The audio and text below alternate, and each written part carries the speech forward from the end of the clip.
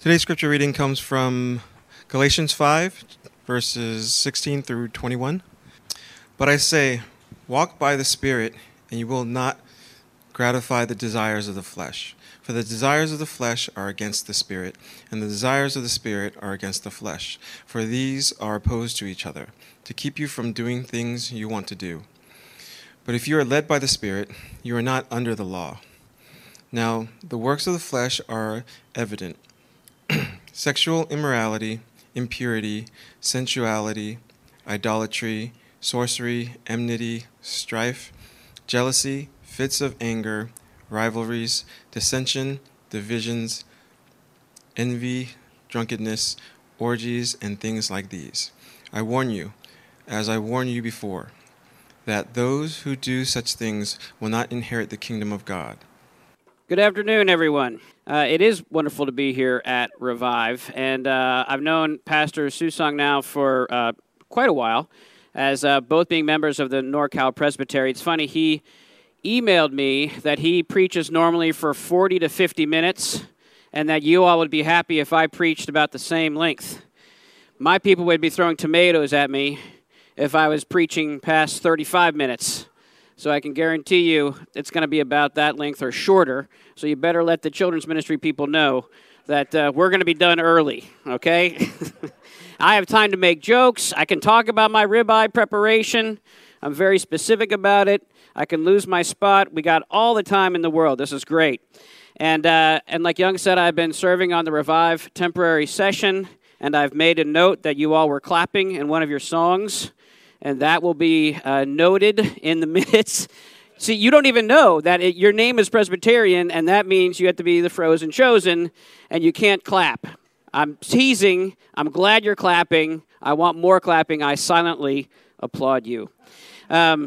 Okay, so gotten to know Young as well, and we do pray for this congregation.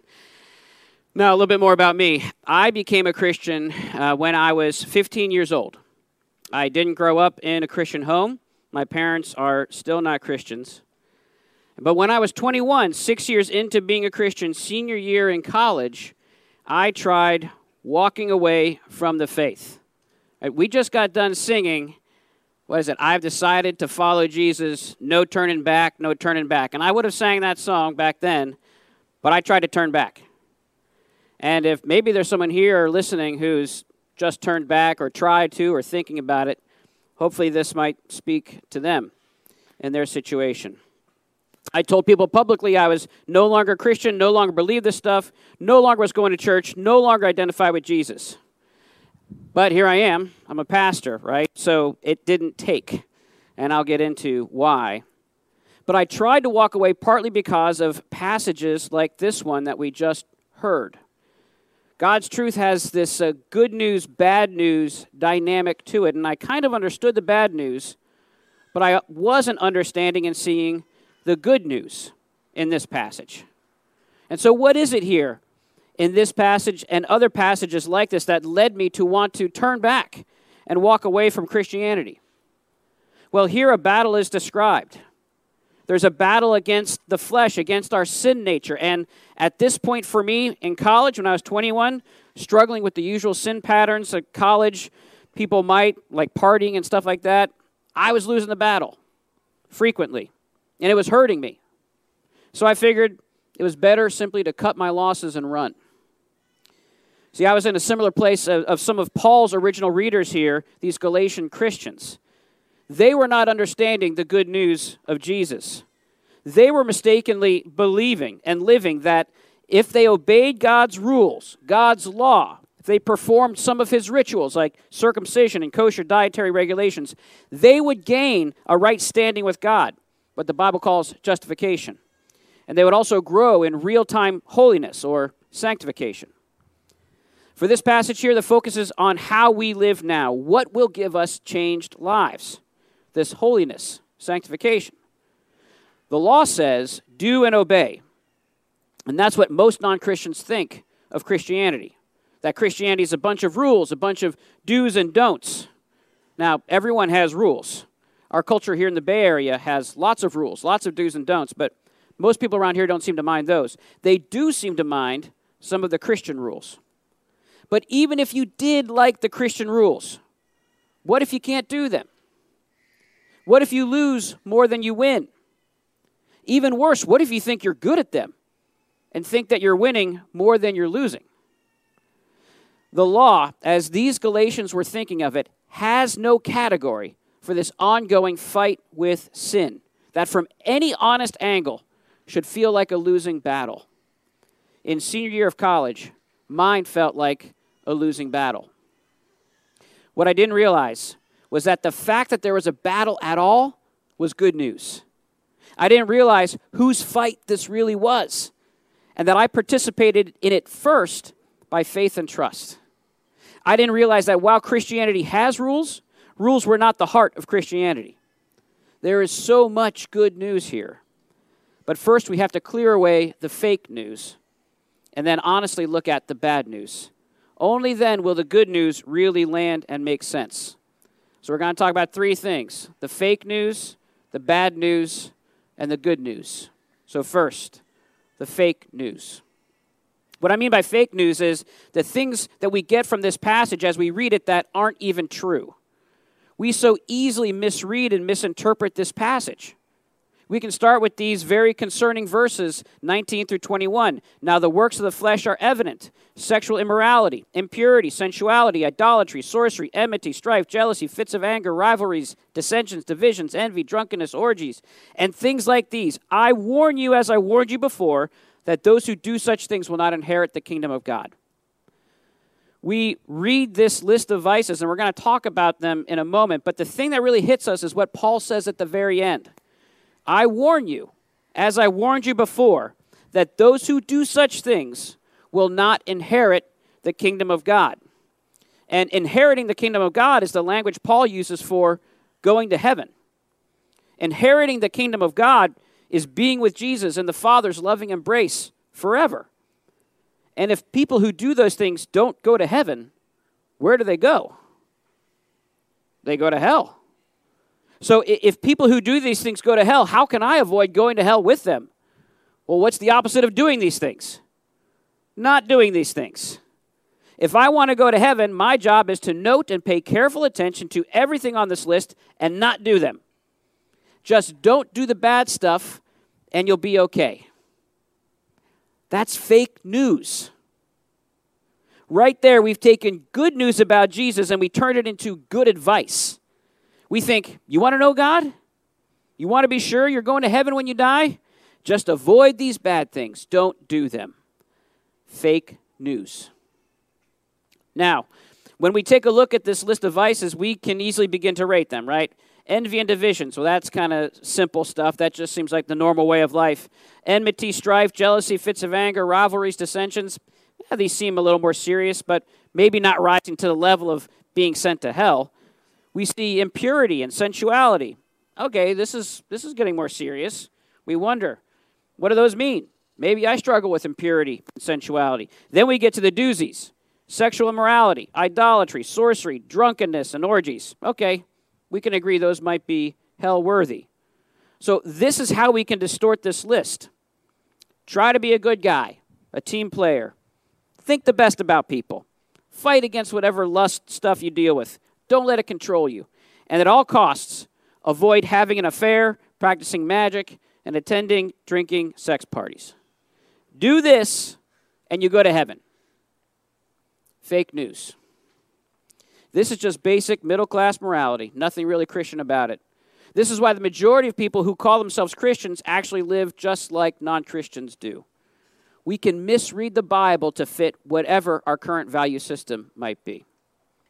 So I get it, because I'm someone who struggles with instructions. I have no intuition for how most things work or are put together or should be handled. I'm overly literal with what I read or am told, and I mess things up.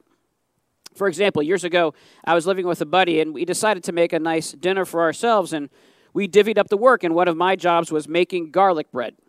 Now, growing up, garlic bread was something that you bought in the frozen section in the store, and you put it in the oven, and voila, you had garlic bread. But we wanted the real thing, and I didn't know how to make it. So my buddy hands me a fresh baguette of bread and says, cut it in half, put on the garlic butter, and then put it in the oven. So what I did was I cut it in half, like breaking a communion loaf. And then I coated the outside with garlic butter, right, the crust. And then I put it into the oven to toast up. Of course, it didn't turn into garlic bread. And my buddy was like, I guess you technically did what I said, but come on, man, think a little bit, right? We do this with passages like this. We can easily misread or misinterpret or fill in the blanks for ourselves. For instance, look at verses 16 through 17. But I say, walk by the Spirit, and you will not gratify the desires of the flesh. For the desires of the flesh are against the Spirit, and the desires of the Spirit are against the flesh. Okay, even though it doesn't suggest it, the way that we read these verses is there's a good you and there's a bad you, right? The two yous are fighting. You are divided. It doesn't say that, but we can easily internalize it that way. And if we do you know what that means? That means it's all about you. It's all about you. It's all on you. The good you has to defeat the bad you. You have to not do these bad things or you're going to hell. The battle is all yours, and it's all up to you, the good you, to win it. Fake news. These things are not true. The Christian life is not about avoiding the really bad sins. It's not about how you perform. It's not all on you. And yet we so easily believe that. Why? Well, that's because of the bad news. So going to the bad news here, again, verses 16 and 17. But I say, walk by the Spirit, and you will not gratify the desires of the flesh, for the desires of the flesh are against the Spirit, and the desires of the Spirit are against the flesh. Your problem is not the bad you. Your problem is the flesh. The flesh is not your body. The flesh is this fallen, sinful nature that has infected every human being. The flesh is this powerful impulse to control, distort, dehumanize, consume. The flesh wants to be away from God, out from under God's commands and authorities. The flesh ultimately wants destruction.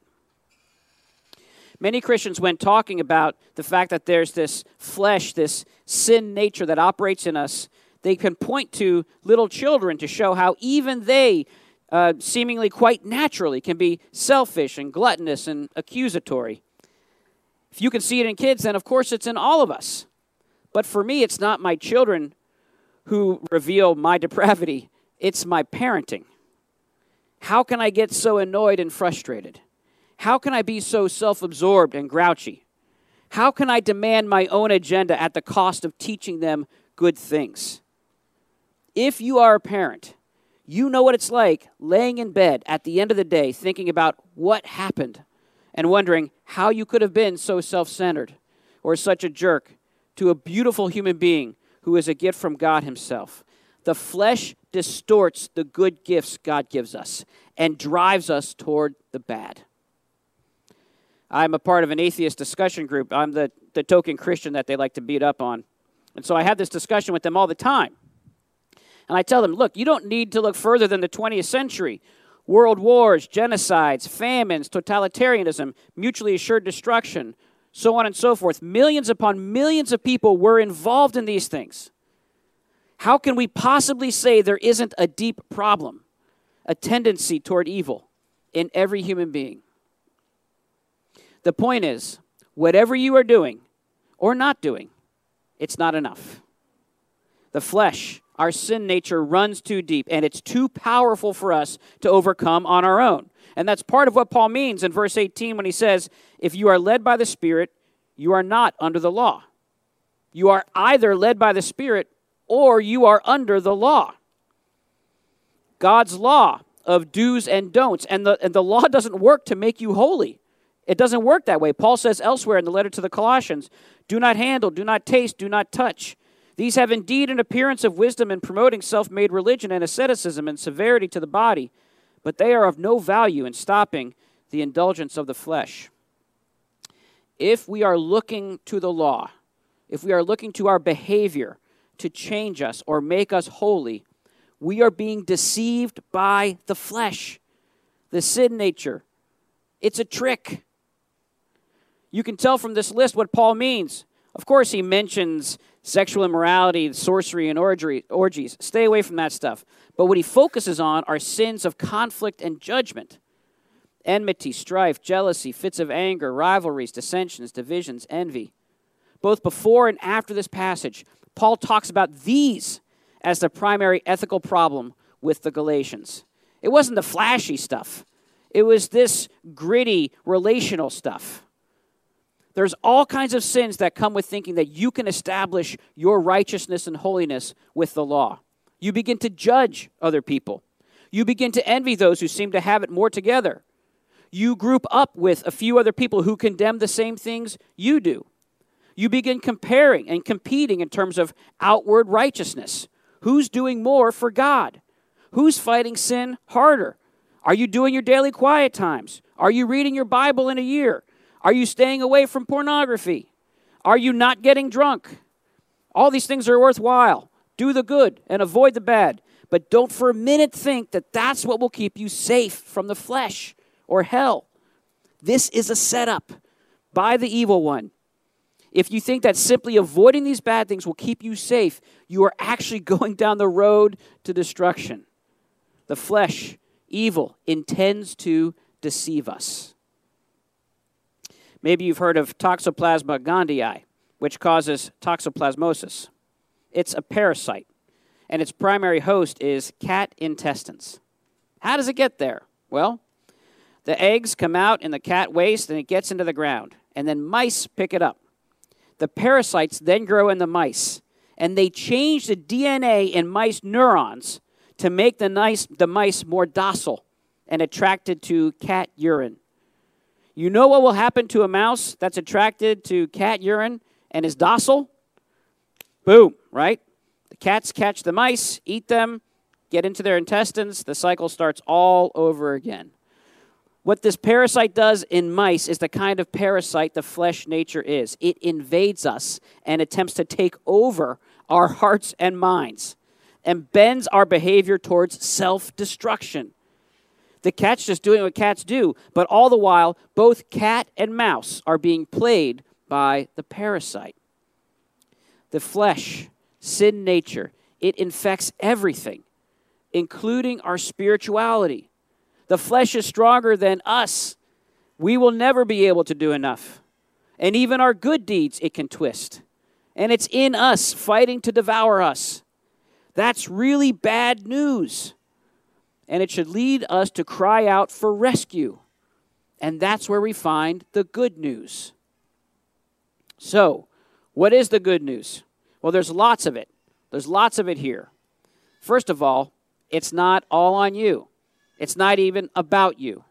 Verse 17, again, first half. For the desires of the flesh are against the spirit, and the desires of the spirit are against the flesh. This is good versus evil. God's spirit versus the sin nature, flesh. They're fighting over you. So it's not the good you versus the bad you. Evil is fighting to enslave and destroy you. God is fighting to set you free and make you fully alive. And you feel this war. And every moment you have a choice to move towards or with God's Spirit or towards the flesh. So if you feel like you are in the thick of the battle, rejoice. That means God is fighting for you. That's good news. Some of you have been Christians a long time and you wonder, why is this battle still here in my heart? Maybe a battle over the same old things for years. Why?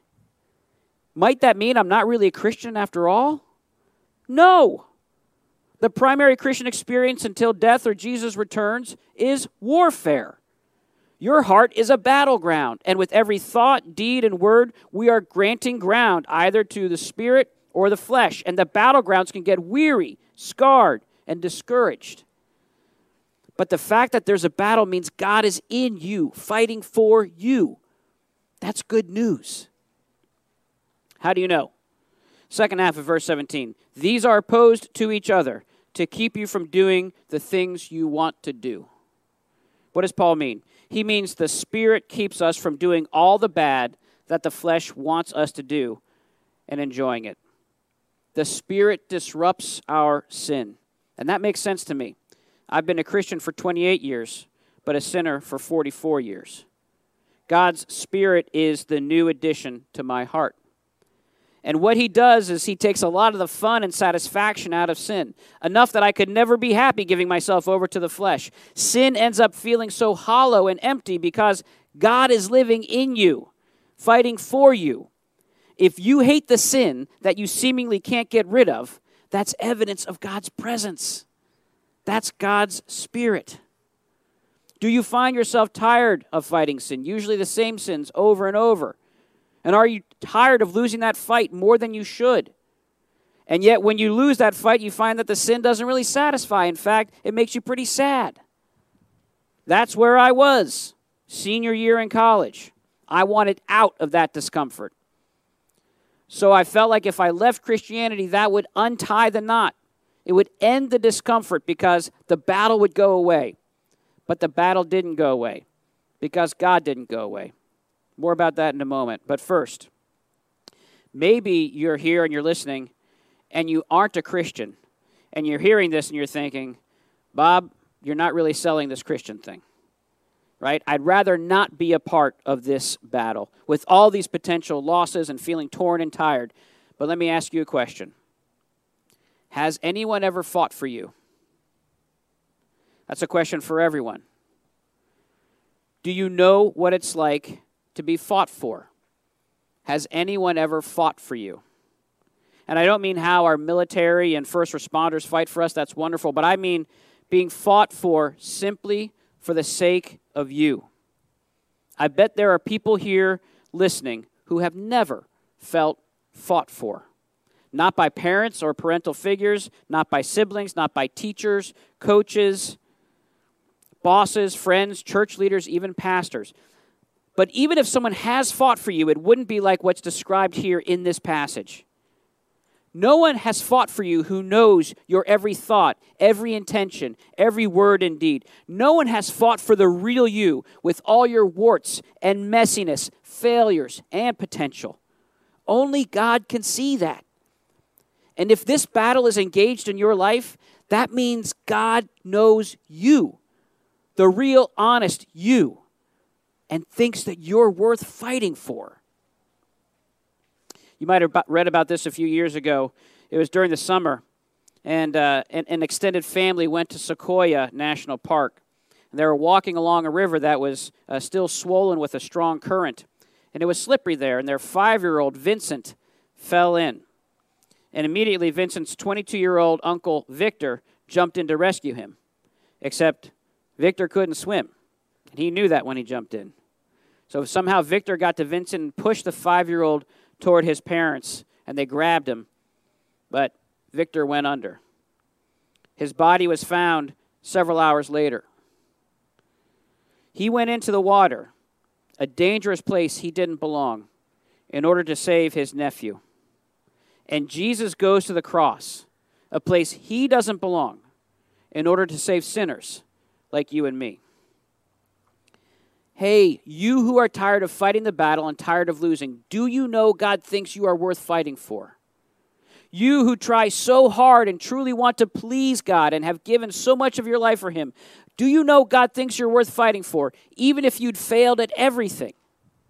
That's good news. The battle is tiring and sometimes discouraging, but we know the outcome. Jesus fought our sin and death on the cross, and He rose from the dead. The battle is won. And so now, in us, this victory is being worked out and applied by the Spirit, God's Holy Spirit, the third person of the Trinity, who was poured out on God's people after Jesus ascended to the right hand of God the Father Almighty. Pentecost, today we celebrate it. If God is for you, who can be against you? God finishes what He starts, and whatever He starts at, He doesn't lose. He doesn't quit. The cross and resurrection are guarantees of that. So if He is fighting for you and fighting in you, the victory is secure. See, that's what it means to be led by the Spirit. The Spirit leads us back to Jesus, back to His death and resurrection. In fact, Paul says here to walk by the Spirit or in the Spirit. Maybe one way to understand this in modern terms might be to be walked by the Spirit. This is what I mean. We got a rescue puppy a few years ago. He was 4 months old at the time. Some kind of mutt, very strange dog, actually. And it took us a long time to get him to walk well on a leash. At first, he had this massive anxiety. He didn't want to leave the house. We would have to pick him up and drag him. Then he would run after everything, right, and pull in all kinds of directions. There's geese to chase. There's dogs to meet. There's a truck to run after. But what he needs is a good, long, familiar walk. That's what will bring him health and life and happiness. But we had to train him for that. In the same way, the Spirit wants to walk us to Jesus regularly, constantly. And we can be pulling at the leash, right? We can be fighting the Spirit. When we fail and we are ashamed, we want to hide. When we feel strong, we want to go out and perform in our own name. When we're discouraged, we want to go and distract ourselves with sensuality. When we have our own agenda, we want to run away off the leash. But God's Spirit always wants to walk us back to Jesus. He is always the safe, good place to be. He is better than our agenda, more compelling than our sensuality. His mercy is unending, and His love is unconditional. How do you engage this battle against the flesh? By surrendering. You surrender to the Spirit and let Him walk you back to Jesus every moment. This is how it all came together for me that senior year in college. After a few weeks of my silliness, I recognized God refused to go away. He kept fighting for me. I sensed His presence. He hadn't left me. And one of my Christian friends and mentors, who's now a pastor in North Carolina, came over to my dorm room and we talked, and all he had to do was ask a simple question. Bob, is there anything you can do to make God stop loving you? And I dropped my head and I knew the answer. No. See, he was making me prove to myself was that I was not under the law, but I was under grace. If God's love for you is not based on your good performance and not withheld because of your poor performance, you are not under the law. You are being led by the Spirit to Jesus.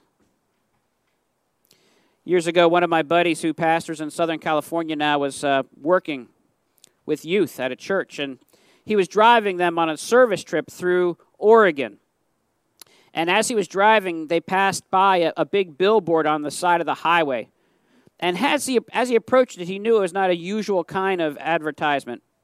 They got close enough to it, and they saw these 3 blown-up snapshots of a little boy, maybe around 8 years old.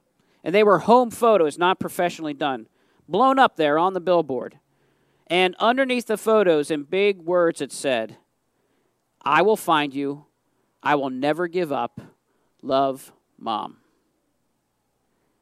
That's what I experienced my senior year in college. God not letting go. God not giving up on me. God fighting for me, even when He had every reason to. And I even asked Him to let me go. I realized this wasn't all about me or my performance. And I hope you realize it's not all about you and your performance. That's what we see in this passage. That's the gospel. This is really about God's determination to find you and to fight for you and to make you His. Now, if you are fatigued, discouraged, even miserable over your battle with the flesh, take courage. Rejoice even.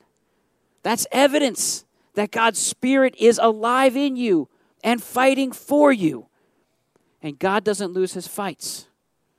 That's good news. Let's pray. God, we are grateful that you are fighting for us and that, Jesus, you fought for us on the cross. And that now, even as we experience this battle, we can rejoice and trust that you will bring us home safely to yourself. Help us to rest in your victory. Help us to be led by your Spirit and to walk by Him constantly back to you. Thank you that you will never give up on us. You will never forsake us nor leave us. And now, God, as we remember how many years ago when you poured out your Spirit on the first church in that upper room in Jerusalem, and they began proclaiming the gospel in all kinds of various languages. We pray that you would give us the language, give us words to bring this good news to our neighbors, to our coworkers. Help us to bring this good news of you fighting for us to Silicon Valley, to Sunnyvale, to the larger Bay Area, and to the ends of the earth. Help us to experience you and see you working in us and through us for the sake of this world. We pray this in Jesus' name. Amen.